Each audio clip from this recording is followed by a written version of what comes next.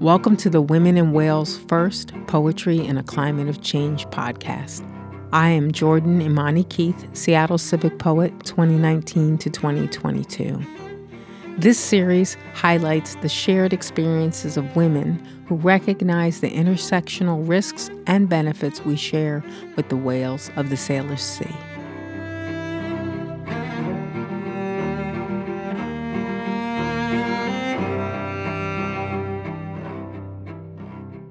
Hi, my name is Jordan Keith, and I want to welcome you to the Women and Wales First Poetry in a Climate of Change.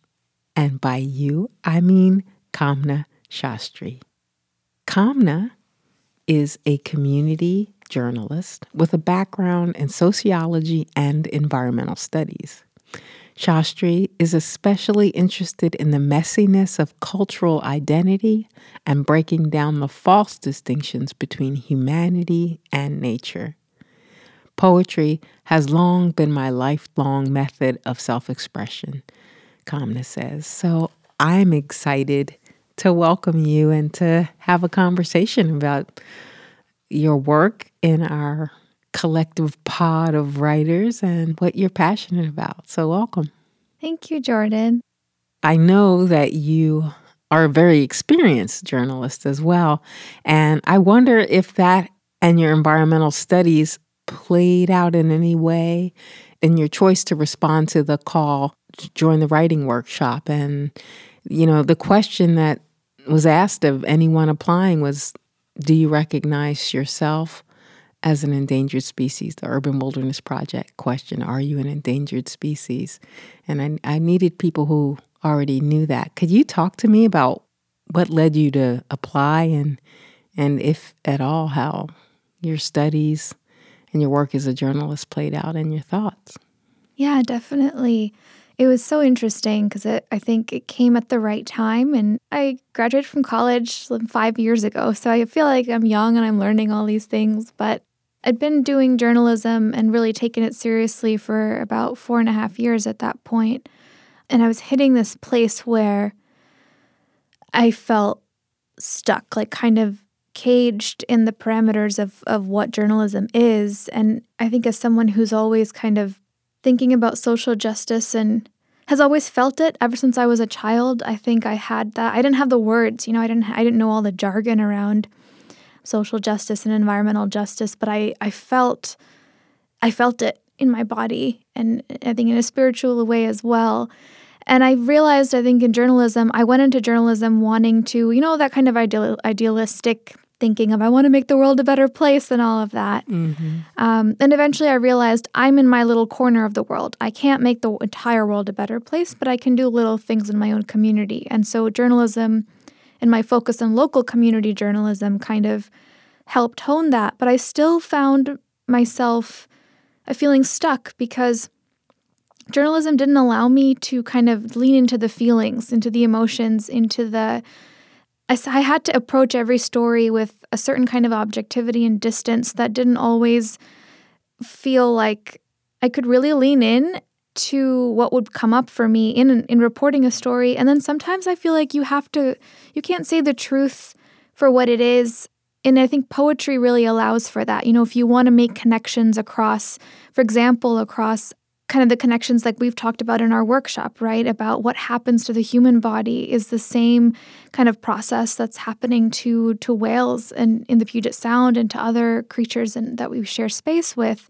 If I were to say that in an article, I have to go through and get gazillion sources to back it up. I can't just use that intuition and my own observation to draw these connections. So I started to feel really limited. And then I was also drained. 2020 was, I think all of us have felt it in different intersecting ways. And I was tired of reporting on things while trying to process a lot of those traumas at the same time. And so when I saw this call, I was like, this is kind of where I want to be, in a space with other people who have that mindset of kind of creative writing and poetry and who want to make these connections in ways that our mainstream media doesn't always allow us to make. When we talk about the environment, when we talk about humanity, there's a spiritual element that I don't think, we're basically, there are a lot of things that I I can't say in a newspaper article that I can say in poetry. And I felt like I needed the space to do that. And so I actually applied at the same time that I quit my job as a staff reporter. So it felt like a funny transition, but also the right one. I'm seeing now, months later, that it does feel like it's kind of pushing me in a different direction. And the endangered species part, I think I relate to that in a couple different layers. The first one is I think our humanity feels endangered to me right now, just as people, and the ways where we're forced into these cages of like behaving in a capitalist society. But I can't even get the words out for that, because it's not just that to me. It's like we've created these cages for ourselves and endangered our own humanity. And then when we see what we've done to, like orca whales in the Puget Sound and so many other endangered species, that to me is an outward manifestation of what we've done to our own minds, is kind of how I think about it. And then personally, I've also been thinking recently about women as endangered species. We've talked about that in our workshop too, right? Mm-hmm. As being kind of hunted in many ways, and we see that play out in different ways. Like I'm thinking of how May 5th was the National Day of Awareness for missing and murdered Indigenous women. And also, personally, I was thinking too about how I have this genetic condition called albinism, which affects pigment production in the body from birth. And I am very lucky to live in a country where I'm not hunted down, but there are countries in the world where people with albinism are literally endangered, and they're hunted for their body parts. What? And murdered in parts of Africa. Yeah. I forget. I saw a news article recently where those rates were going up, and I clicked away as fast as I could because I wasn't ready to process that. But that's another way that I can kind of, I think, relate to that idea of also being in a body that's not your average experience. Mm-hmm. But definitely I feel like when I think of endangered species, I feel like this threat to not just the present and having a world of species diversity in the present, but also like just the sense of freedom where you don't have to worry about your survival. And I think there's so many people where I don't think we have that sense of freedom, even in a seemingly free world. In a democratic country like the United States, I just think about how our future, and with the climate and everything, there are days where I feel really down in the dumps, and I feel like we're all endangered as humanity too. So all of those things kind of came together in my mind. And when I saw this call, I was like, okay, this feels like the right place to be. So I'm really, really glad that I got to be a part of it. I feel really lucky. Wow, okay. Your answer was rich with things I actually want to dig into a little bit, because when you said our humanity is endangered, that really caught me at a different level than the call, really, because it just expanded my perspective. I was thinking about our singularity, that there's only one of us on the planet and we hold a specific place. It's not just our fingerprints, we in our families, or it is our fingerprints in our families. Our families, our communities, our connections now in each other's lives, having participated in this workshop together and coming to know one another. No one else can occupy the individual spaces that each one of us occupies and brought to the workshop. So when you say our humanity is endangered, what cages for ourselves do you mean? Because I certainly think about the orcas being literally caged, that were captured from Penn Cove, from our endangered pod, and our humanity being endangered. Like, what does that mean, and how can we rescue ourselves? I have thought about it a lot, and I think I feel like recently, the things that I write just for myself. I usually write poetry when I can't contain things and they just spill out. So that's my mode of getting it out. They've been very angry, a lot of the stuff I've written recently, because I think I feel that cage, and I feel it in the ways that we are I mean, to some extent, as people and families and communities, we're always going to have conflict and friction with one another. I think that's inevitable, and it's learning how to deal with that and come back to balance as like a social ecosystem of people who are connected in different ways. But I think the endangerment of humanity to me feels like you can see some of it in our political divisions in this country, but also kind of the rise of nationalism throughout the world. But even underneath that, right, for me, it's this sense of like constantly fighting to either put each other in categories or push against the categories that we are put in by other people. And there are days, and I kind of feel like I'm reflecting on years of like, where am I in all this? Like, I don't get any self-determination because I'm just constantly, I feel like I'm constantly playing referee with all of the identity politics around me. And I'm noticing now how much it makes it hard to really, truly connect with others because I'm always playing defense for myself. And I think a lot of us are doing that when I look at some of the conflicts that come up even around, racial justice activism too, and kind of things like gatekeeping and all of that. And I don't know what to make of it all, but all of those things, and I think especially because I have been in Seattle, I do feel like I'm kind of tuned into to our equity circles here. And as much as I really love that and love the work that people are doing towards racial and social justice, I also see the tensions that come in and drawing division and really clearly like demarcating boundaries around ourselves. And like, I am specifically this, and this identity. And therefore, this is what is like, makes me markedly different from you. And we're never going to understand each other because of that. And I think I've really been feeling that even around conversations around power and privilege. And I feel conflicted saying that because all of these are important conversations and need to happen. And we have to recognize our own privileges. But I kind of I still see the toxicity of our overall system, right, which is constantly caging people. And I was reading Rena Price's article about Washington's poet laureate, right, her article about Lolita, the orca that was captured from the Sailor's Sea and taken down to Miami's Seaquarium. And when I was reading about the description of being in that tank, right, that teeny tiny tank for this giant creature, I felt that physically because I think I feel that. I feel that caged feeling in a very kind of visceral way. I felt it for years, actually. Where in your body do you feel it? Feel it in my arms for some reason. Oftentimes, like I'm right now, I'm like really cringing into myself if you were to see me.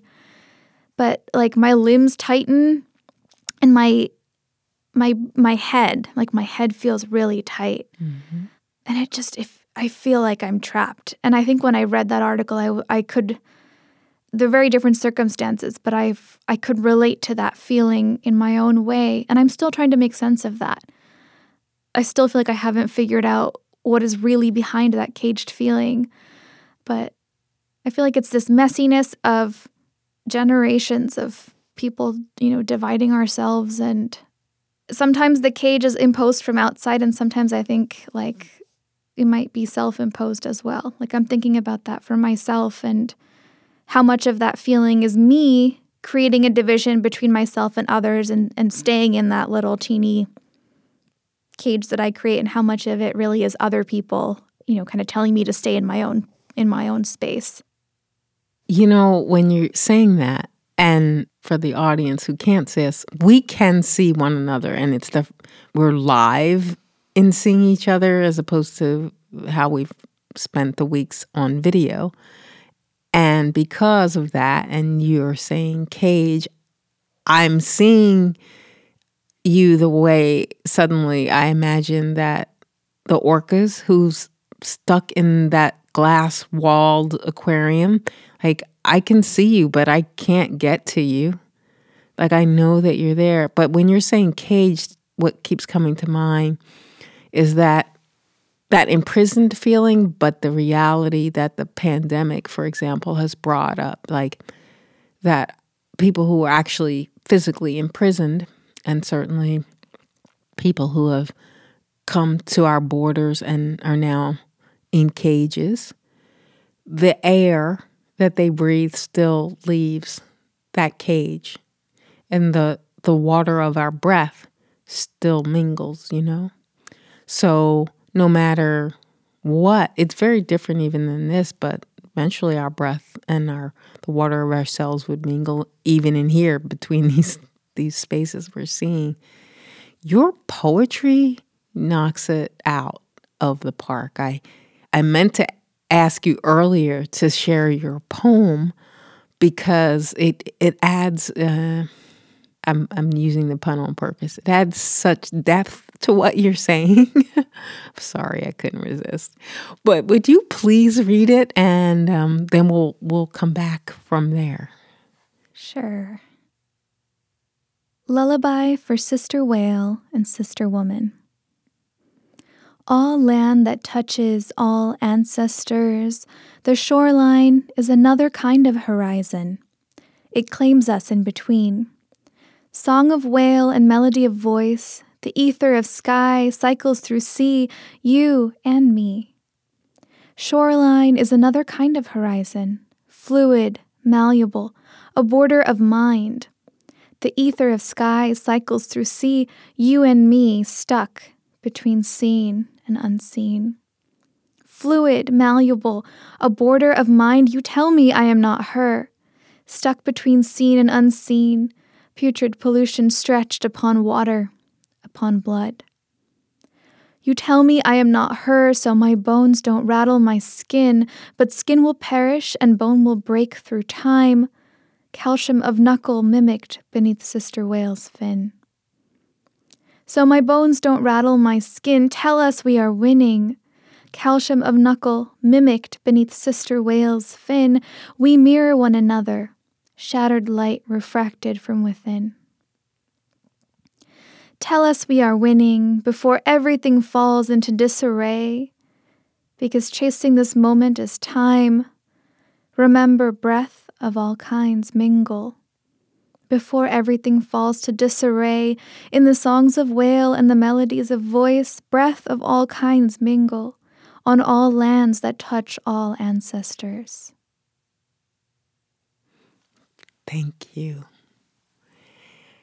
I know as writers sometimes our poems tell us, and you just said calcium of knuckle, mirror sister whales. Will you repeat that line? Yeah, I think it was calcium of knuckle mimicked beneath Sister Whale's fin. Okay, so you just talked about earlier feeling trapped and where you felt it in your body. And that's the line that you wrote about a very specific part of the body, that part that they think of as a remnant appendage from belief of what the whale was to what it is. And that's where you feel it. And for us as mammals, the orca is the only other mammal that is distributed across the planet the way that we are as humans, and that is matrilinear, spend so long with their families.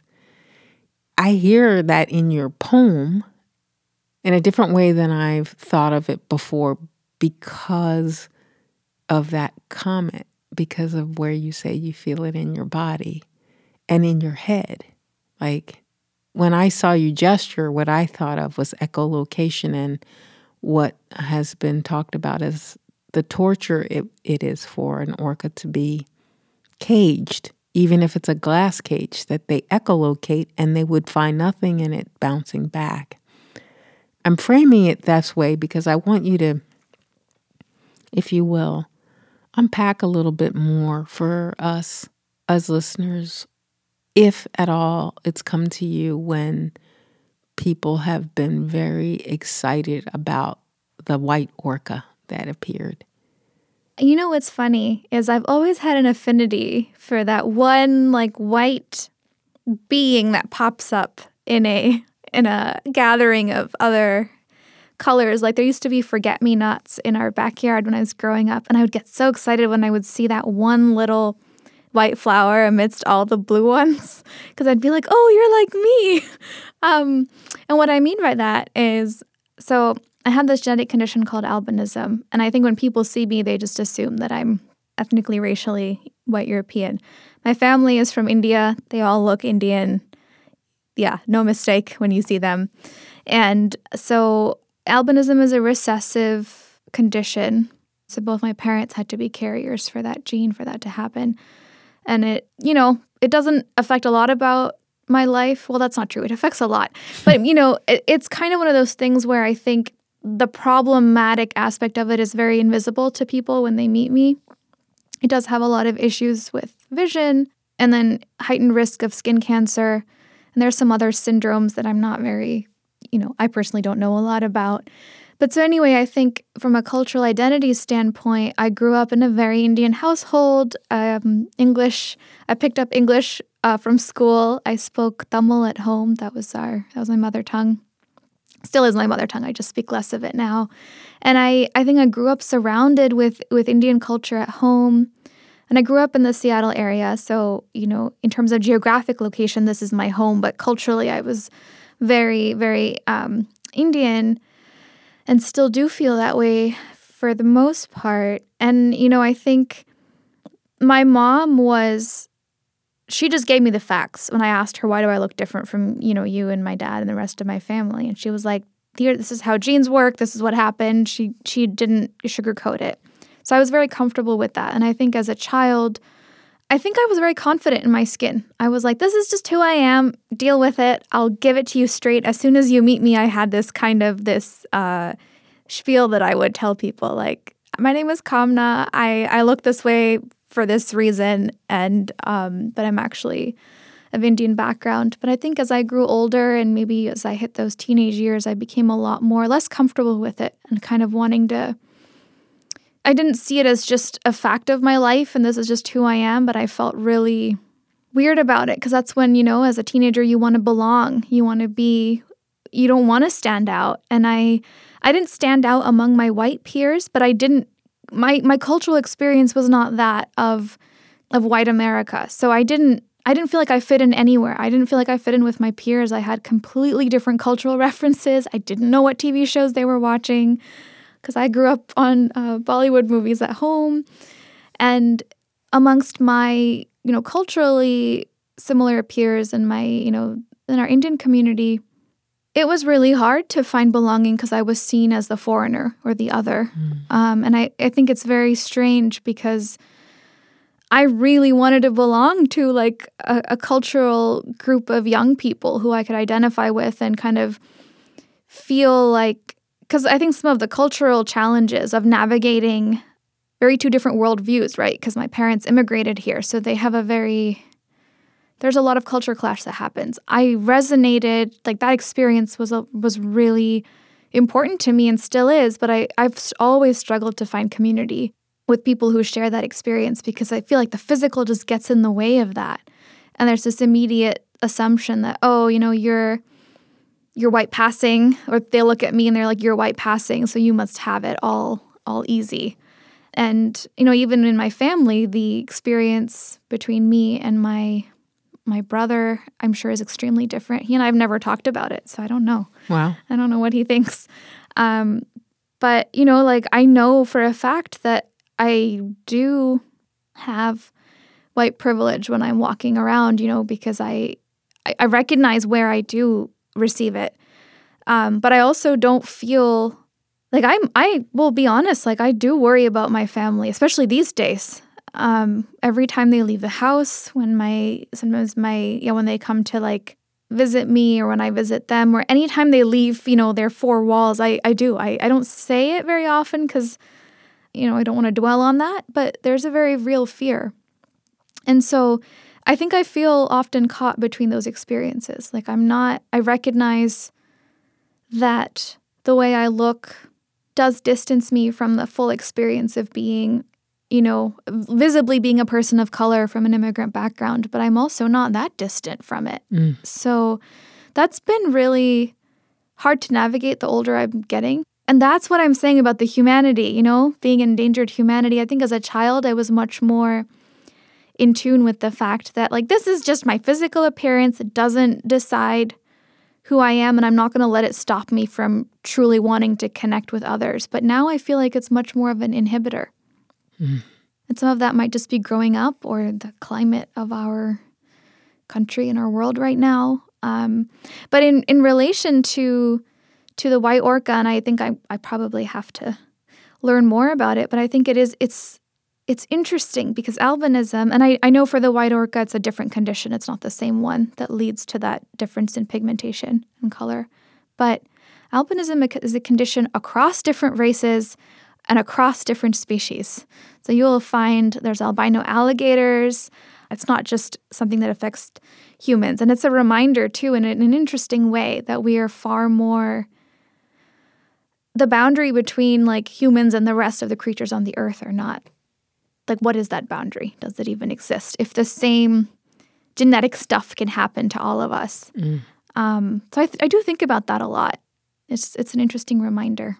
It's an excellent reminder, and it's another echo of what you said about cages. And it's like, is it the cage we create, or is it really a cage? And when you said about your mother tongue, that really brought it also full circle, the conversation, because separate from the others, the orca is still speaking its mother tongue. Like, it can come back to the Salish Sea and reunite with its pod, but it also will always have had a different experience. And when you talked about adolescence, I thought they deliberately captured the young. So it's had a very different life. Yeah, and kind of for me, I think the mother tongue is a perfect place to end. And I think the poem that I read relates to that too, is the melody of voice and, the songs of whales and the idea of lullabies that I used in that poem is highly, for me, came from the idea of mother tongue. For me, hearing and speaking Tamil is like, that feels like home to me in a way that I'm getting farther and farther away from the language, and definitely not as fluent as I used to be, but nothing feels like the way, I can't describe it. It's like a homecoming. It's like a sense of belonging when I hear the language. And it's also specifically Tamil lullabies, which I'll sometimes put on my phone and go to sleep listening to them. They bring me back to center.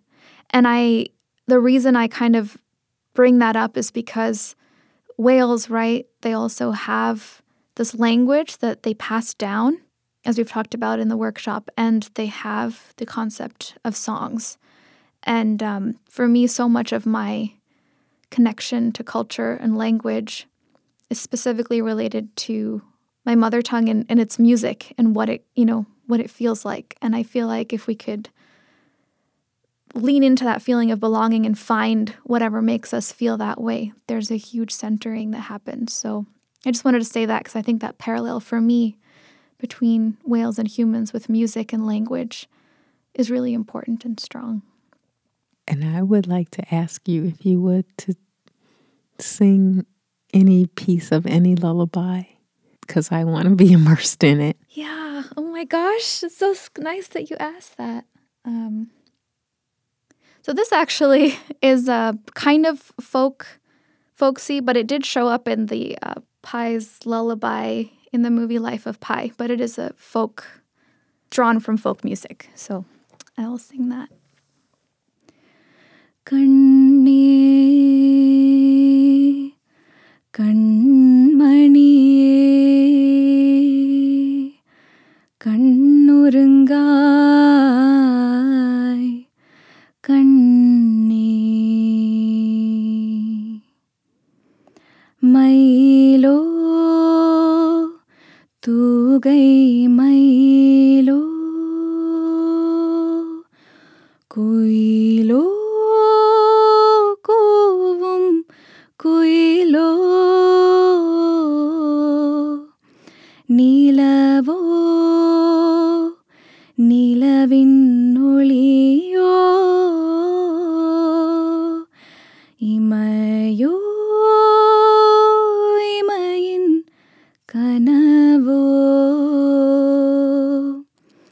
ra ra ro, ra ra ro, ra ra ro, ra ra ro.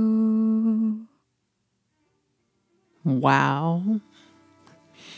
That felt holy to me. Thank you again, Kamna Shastri. Thank you again. Thanks for having me and for this really wonderful conversation.